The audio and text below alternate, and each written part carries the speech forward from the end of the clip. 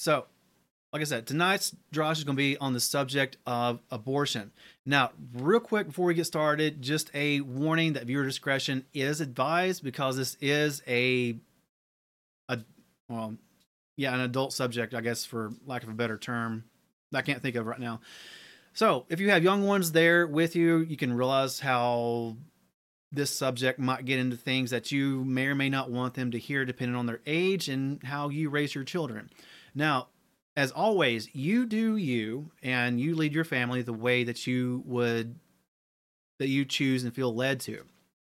But just want to put it out there from the get-go that there are going to be strong things discussed obviously in this topic of abortion.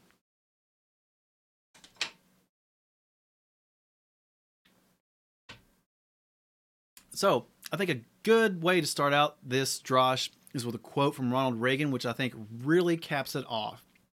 He stated, I've noticed that everyone who is for abortion has already been born. And right on the nose, blunt reality. Yeah. Anyone who is pro abortion already has their life, they're still breathing. So everyone's pro abortion has already been born. No one who has not been born yet is for abortion, obviously. No one wants to die like that. So, an outline of tonight's Drosh, just real quick, we're going to go over just a little bit of history, not much, but some interesting facts from our past that I think you guys might find interesting as well. We're going to go over some stats about abortion, go over some numbers, multiple aspects there. And then, of course, we're going to be going over how Scripture views abortion. Okay, so that's where you really want to make sure to have your notes ready, have your pen and paper ready to take those notes. And if you happen to miss anything, as always, you can catch the on-demand video starting tomorrow morning. The best way to do that is through our website. Just go to godhonesttruth.com and you can click on the post for abortion. You can get the on-demand video to pause and play at your convenience. And you also get the Drosh slides that you're seeing right now that you can go through at your own convenience as well, which makes it really handy and helpful for those of you out there who are like me and like to take notes on various subjects, because I'm getting older and I forget things, so I have to take notes. Also, the post on our website and also down in the description of this video, there are links to additional resources about the subject of abortion. So you can go down and check those out, or you can go on our website and check those out as well. So starting out with just a little bit of history about abortion. Like I said, some things we thought was kind of interesting and hopefully you think are interesting as well. The first evidence we have about abortion is from the Ebers Papyrus about 1550 before the Common Era. Long time ago, right? Various things can be used to conduct an abortion, okay? I'm sure you can think of some yourself, but the way they used to do it back in the day through some means is by using a tampon that's made of plant fibers, comes from a certain type of plant, and then they coat it with a compound of honey and pulverized dates. Don't know exactly how effective that was, but we know that's one way that they did do it. So some had to have some kind of efficiency to it, but I don't know exactly how effective it was. Other known substances that were used for abortions in pre-modern times were also things like silphium, pennyroyal, rue, Italian catnip, savory sage soapwort, cyperus, and white and black hellebore. Don't know what hellebore is, but they did use that. The earliest ban on abortion that we're able to find comes from the Code of Asura, and that's about 1000 BCE, okay, from Assyria. Now, this only applied if the husband of a married woman had not consented to her getting an abortion. So there's a little bit of a catch there. It's not a blanket ban, okay? And also, when we look at Greece, the Greeks most likely had some sort of similar ban on abortion as well. Which is kind of weird when you think about the Greek culture and the way they did certain things back then. But we won't get into all that. That's tangent for another time. So now we're going to go some statistics about abortion. This is in modern times. And these statistics are a few years out of date. I didn't have the chance this week to go through and get the most current numbers. So this should just give you a good idea and estimate anyways. In 2015, there were 913,000 abortions performed in America. That's just in America. 2016, that went down a little bit to 885,000. In 2017, it went down just a little bit more to 881,000. So the trend is downward. That's a good thing, but that's still almost 900,000 too many abortions. Now, recent rulings and laws that have been put into place are another step forward. The overturning of Roe v. Wade, which is an awesome thing. The various states who are implementing more stringent laws against abortion as well, a good thing. So I think that there has been some progress made in the right direction. Let's just stay in prayer about this, and hopefully we can get even farther and protect every unborn child. As far as U.S. abortions go, the highest percentage of pregnancies aborted were in Washington, D.C., which is almost not surprising. No, I'm sorry. This is the list of the three most, okay? Washington, D.C. is third highest. New York comes in at 33%. And then New Jersey is at 30%. Okay? A lot of blue-leaning states, high in abortion. Not a shock there.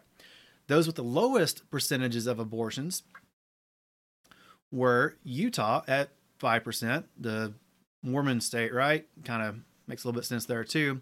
South Dakota, 4%. And then Wyoming at less than 2%. Good on you, Wyoming. Get down to that 0%. Hopefully everyone can get down there too. Now, what about the various pregnancies that end in abortion? What are the kind of the overall demographics of how that plays out? Well, shockingly enough, married women only make up 4% of abortions. Well, I don't guess that's really shocking. It kind of makes sense there. You've got a good, stable family structure, the way a family's supposed to be run. So it kind of stands to reason that there will be less abortions. But unmarried women make up 27% of the pregnancies ending in abortion. White women, on the other hand, make up 10%, and black women make up 28%. Now, we didn't have time to go in tonight's Drosh into the whole history of Planned Parenthood and stuff like that. That really gets deep on why the percentage is higher amongst the black community. Okay. Again, another tangent for another time, but there's a good reason why black abortions are more numerous than white abortions. And Planned Parenthood plays a big role in that. Now, as far as the reasons as to why women got abortions, this might enlighten you a little bit, hopefully. Okay. As far as being the victim of rape, the abortions performed there make up only less than 0.5%. Less than 0.5%. The reason was because of rape. And you hear that a lot in abortion discussions. Oh, what about rape? What about rape, right? Well, in all actuality, in reality, the number of abortions that are performed due to rape is less than 0.5%. If there are fetal health problems, that makes up about another 3%. Physical health problems, I'm assuming this stat is because of the health of the mother, but that makes up 4%. Would interfere with education or career, another 4%. Not mature enough to raise a child, 7%. I'm wanting to hold back from comment here just so we can get through this, but they don't want to be a single mother, 8%. I can give you a good way to not be a single mother. Done having children, 19%. Can't afford a baby, those make up 23% of the abortions when they surveyed. Not ready for a child, 25%. And then for other reasons, 6%. Now, if you'll notice, the vast majority of these reasons listed here, except for 2, I can see, and maybe 3, but 2. The vast majority of these, though, are for selfish, personal reasons. They would kill their unborn child for selfish, personal reasons, not taking responsibility. Now, according to the statistics for the state of Florida, interesting as well, if the pregnancy resulted from an incestuous relationship, 100, is that 1,000? Okay, 0.001%. The woman's life was endangered by the pregnancy, 0.065%. This is just the state of Florida now, okay? The woman was raped, 0.085%. These are the reasons why these women got an abortion. The woman's physical health was threatened by the pregnancy, 0.288%. The woman's psychological health was threatened by the pregnancy, 0.294%. There was a serious fetal abnormality. That's a very general statement, but 0.666%. The woman aborted for social or economic reasons, 6.268%. And for those who did not give a reason and was just purely elective, 92% of the women in Florida who got an abortion, 92% of them did it for just, they didn't report a reason, but it was just elective. It wasn't because they were going to die if they had the baby. This is so infuriating. I'm sure many of you out there watching can understand this too, but probably feel the same way.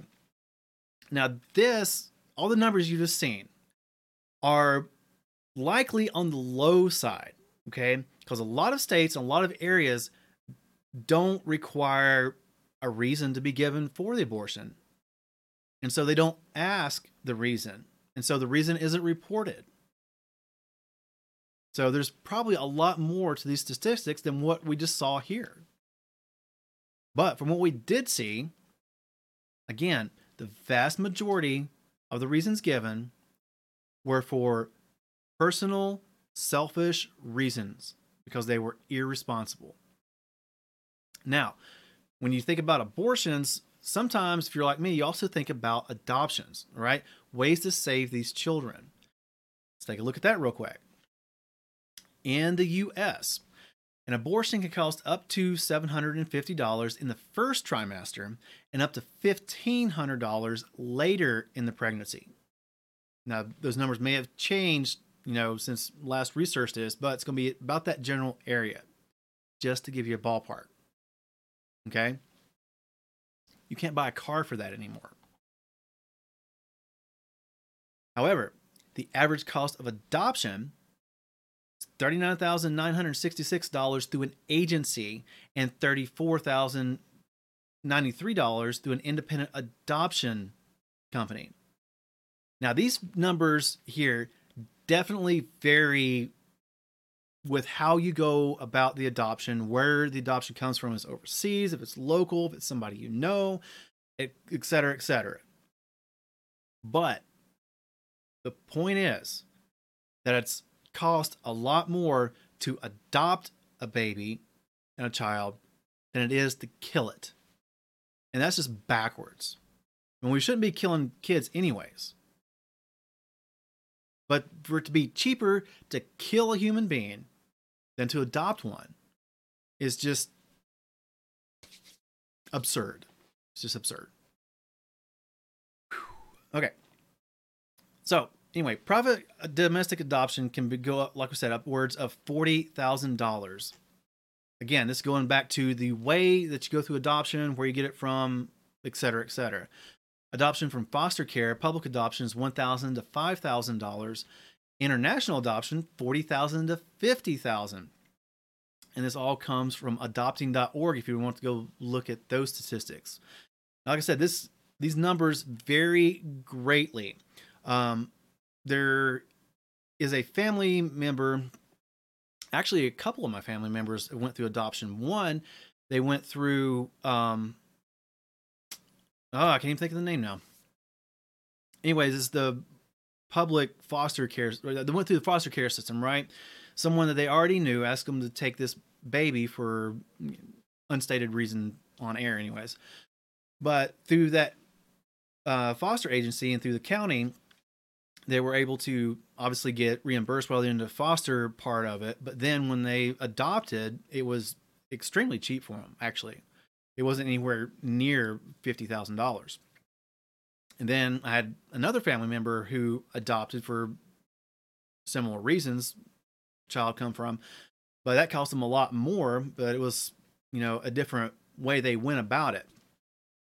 Still, it's backwards to think that even a cheap adoption is more expensive than a abortion.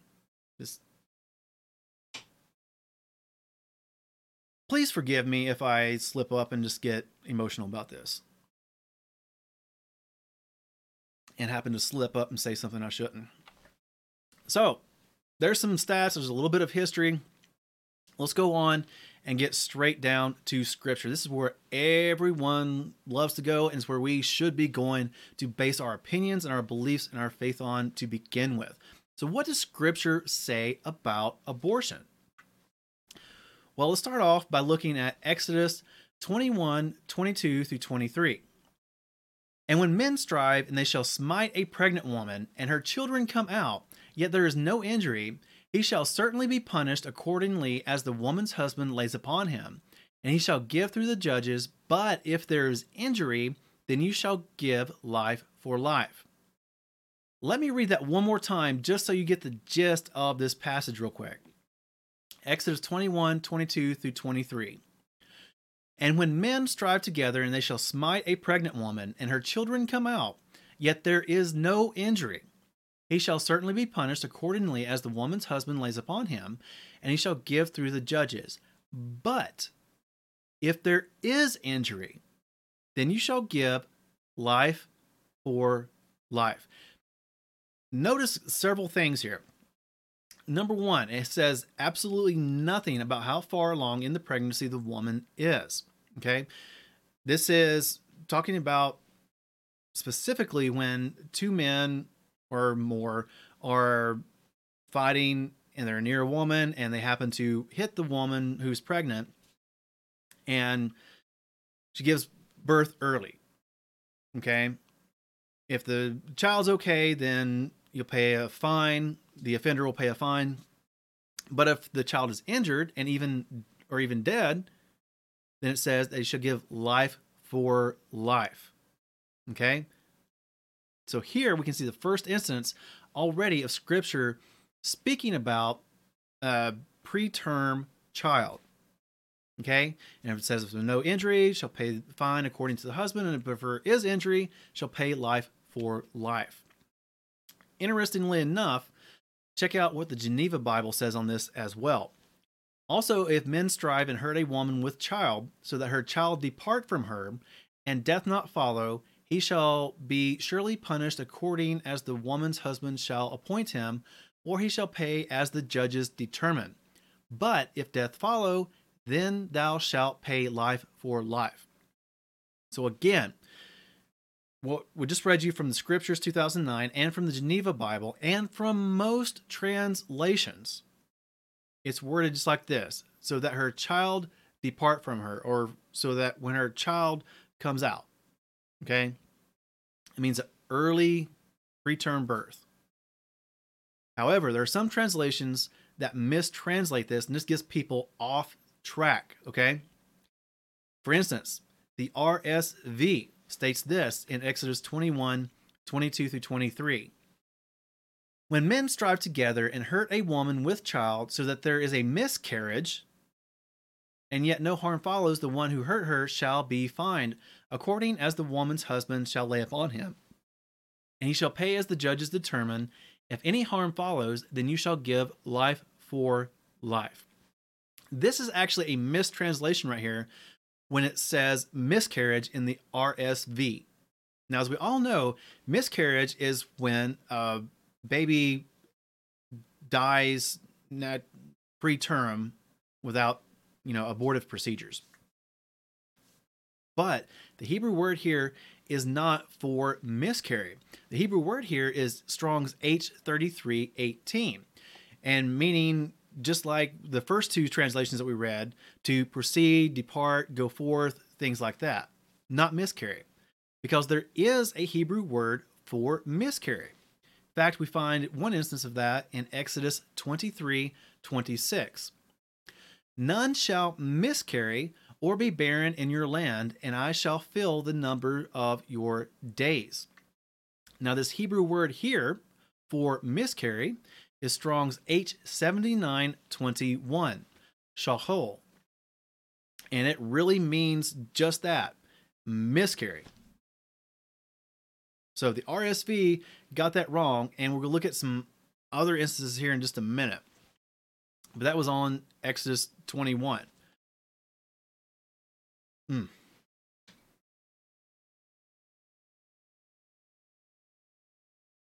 So Exodus 21, verses 22 through 23, do not say miscarry.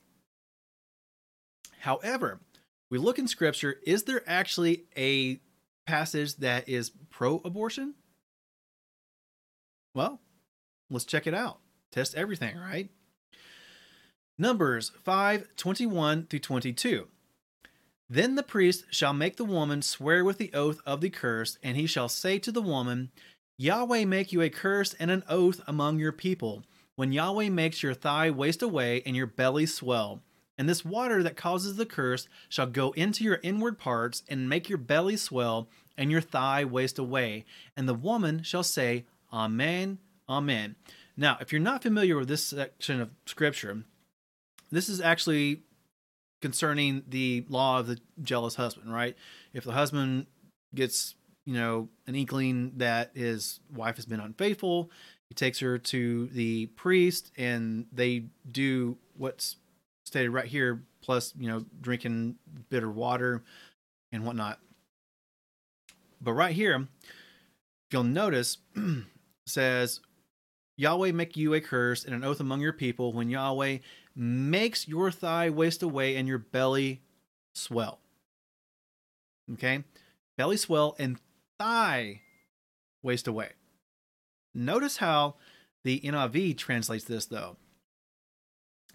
Numbers 5:21 through 22 in the New International Version. Here the priest is to put the woman under this curse. May the Lord cause you to become a curse among your people when he makes your womb miscarry and your abdomen swell.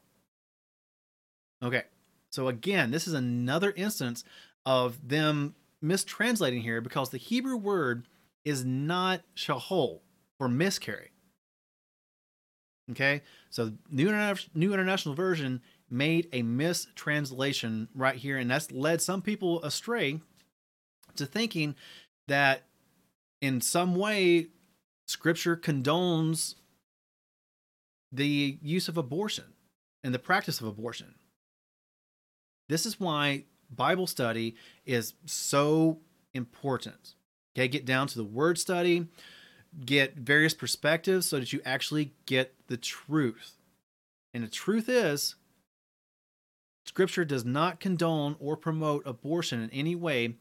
And the reason some people think that is because of mistranslations like this right here in the New International Version and the Revised Standard Version that we saw earlier. So, what are some other verses in Scripture that are referencing not only abortion, but also life before birth itself? Well, Psalms 22, verse 10. I was cast upon you from birth. From my mother's belly, you have been my El. So this is the psalmist talking about that even before he took his first breath, he knew El. He knew Elohim. He knew Yahweh. And Yahweh has been his Elohim even in the womb. Job 31:15. Did he who made me in the womb make him, and did not one fashion us in the womb? Jeremiah 1:5. Before I formed you in the belly, I knew you. And before you came out of the womb, I did set you apart. I appointed you a prophet to nations, even before he took his first breath. Psalms 139:13. For you possess my kidneys. You have covered me in my mother's womb. Over and over and over again. Talking about human beings actually being alive in human beings before they come out of the womb.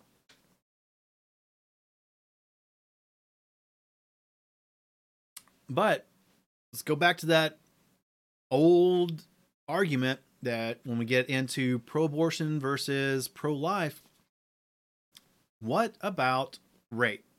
Right? Now we saw the statistics that it's less than 0.5% of all abortions that were reported anyways were because of rape. So what about a scriptural perspective on that particular argument there? Well, let's look at that real quick. Deuteronomy 24:16. Fathers are not put to death for their children, and children are not put to death for their fathers. Each is to die for his own sin. Pretty clear and straight cut right there, right? The sins of the father are not shared upon the child. Okay? Just because the father's sin doesn't mean the child needs to die. Isaiah 5:20. Woe to those who call evil good and good evil, who put darkness for light and light for darkness, who put bitter for sweet and sweet for bitter. So just because this evil act that someone did to someone else does not make it right to kill an unborn human being.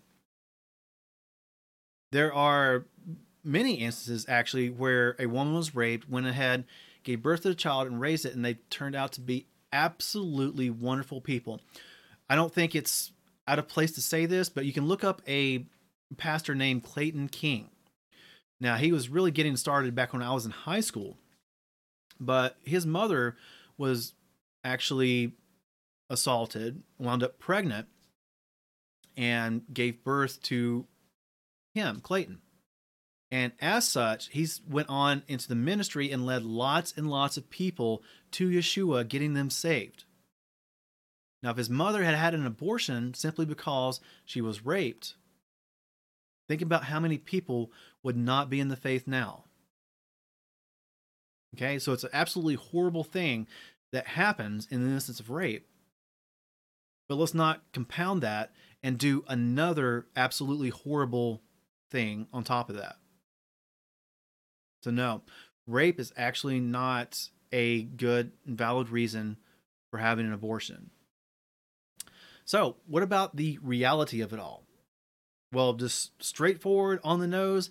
If it's not a baby, then you're not pregnant. Plain and simple. I thought this was really neat right here. And some of you have never seen this before, but you can go all the way through the development of an unborn child. And you can see that, yes, it is a human being. It looks like a human being. And there's just really no way around it. In fact, we can even go over the DNA argument. Okay? So, whether you're pro-abortion or pro-life, both sides can agree that a pregnant woman has something growing inside her. Okay? Pro-abortion has something that, they call whatever it is growing inside them. On the pro-life side, we say, hey, that's a human being, right? That's a baby. But regardless, we can say that there's something growing inside that woman. Now, DNA is used scientifically to distinguish human from non-human and between one human and another human being. Okay? It's just fact, right? In fact, if you go to a crime scene and there's blood, they take blood and it can tell, if it's human blood or if, somebody's been out hunting deer and there's deer blood there. They can tell what kind of blood it is. Okay, where that belongs to a human being or something else. Now, if you take the blood from whatever it is that's growing inside that pregnant woman and you test it, it's going to show up as human. No doubt about it. So that is a human being inside of a pregnant woman. And just goes to show that at the moment of conception, a completely new set of DNA is created apart from the mother. It's human DNA and separate not only from the mother, but also of the father. So that's not the woman's body inside her body. That's another human being. And this, I thought, was actually really neat to see. I'm thinking, I got this picture a while back, but I think it's actually from a miscarriage. But it's really neat to see that a child, only 7 weeks old, small enough to fit inside an engagement ring.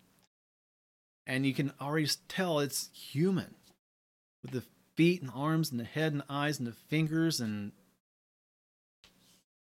I don't know how anyone can truthfully say they don't believe it's human. But after all this, would it surprise you to hear that I and we here at God Honest Truth Ministries are actually pro-choice? Yeah. We believe in the choice of abstinence, contraception, adoption, or motherhood. So we give you 4 choices on our pro-choice stance, whereas the pro-abortion side gives you 1 choice, death. It's the only choice they give you on their pro-choice side. So if you'd like some more information, you can check out these websites right here that we have listed on your screen, or you can go click on those exact same links down in the description below or at the post on GodHonestTruth.com. Make it so easy for you if you'd like to go see some more information about the subject of abortion.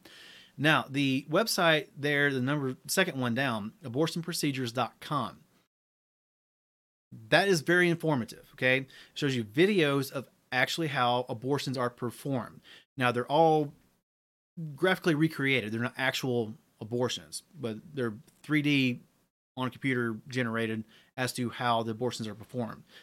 Very disturbing, but informative at the same time.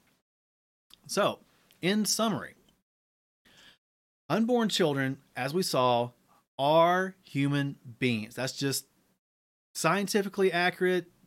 It's reality. It's the world we live in. There's no getting around it. Unborn children are human beings. We saw that Scripture does not condone or permit elective abortion. Now, what I mean when I say that is that I can see an instance where a mother's life would be in danger. Okay? That would be the only one. But having an abortion simply because you're not ready, or it might interfere with your education or your career, no.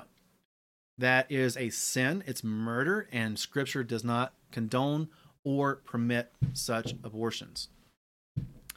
And like we saw, abortion is just the murder of a human being. And that's just the God honest truth. So thank you for joining us tonight. We hope that you were able to learn something and get a little bit out of that.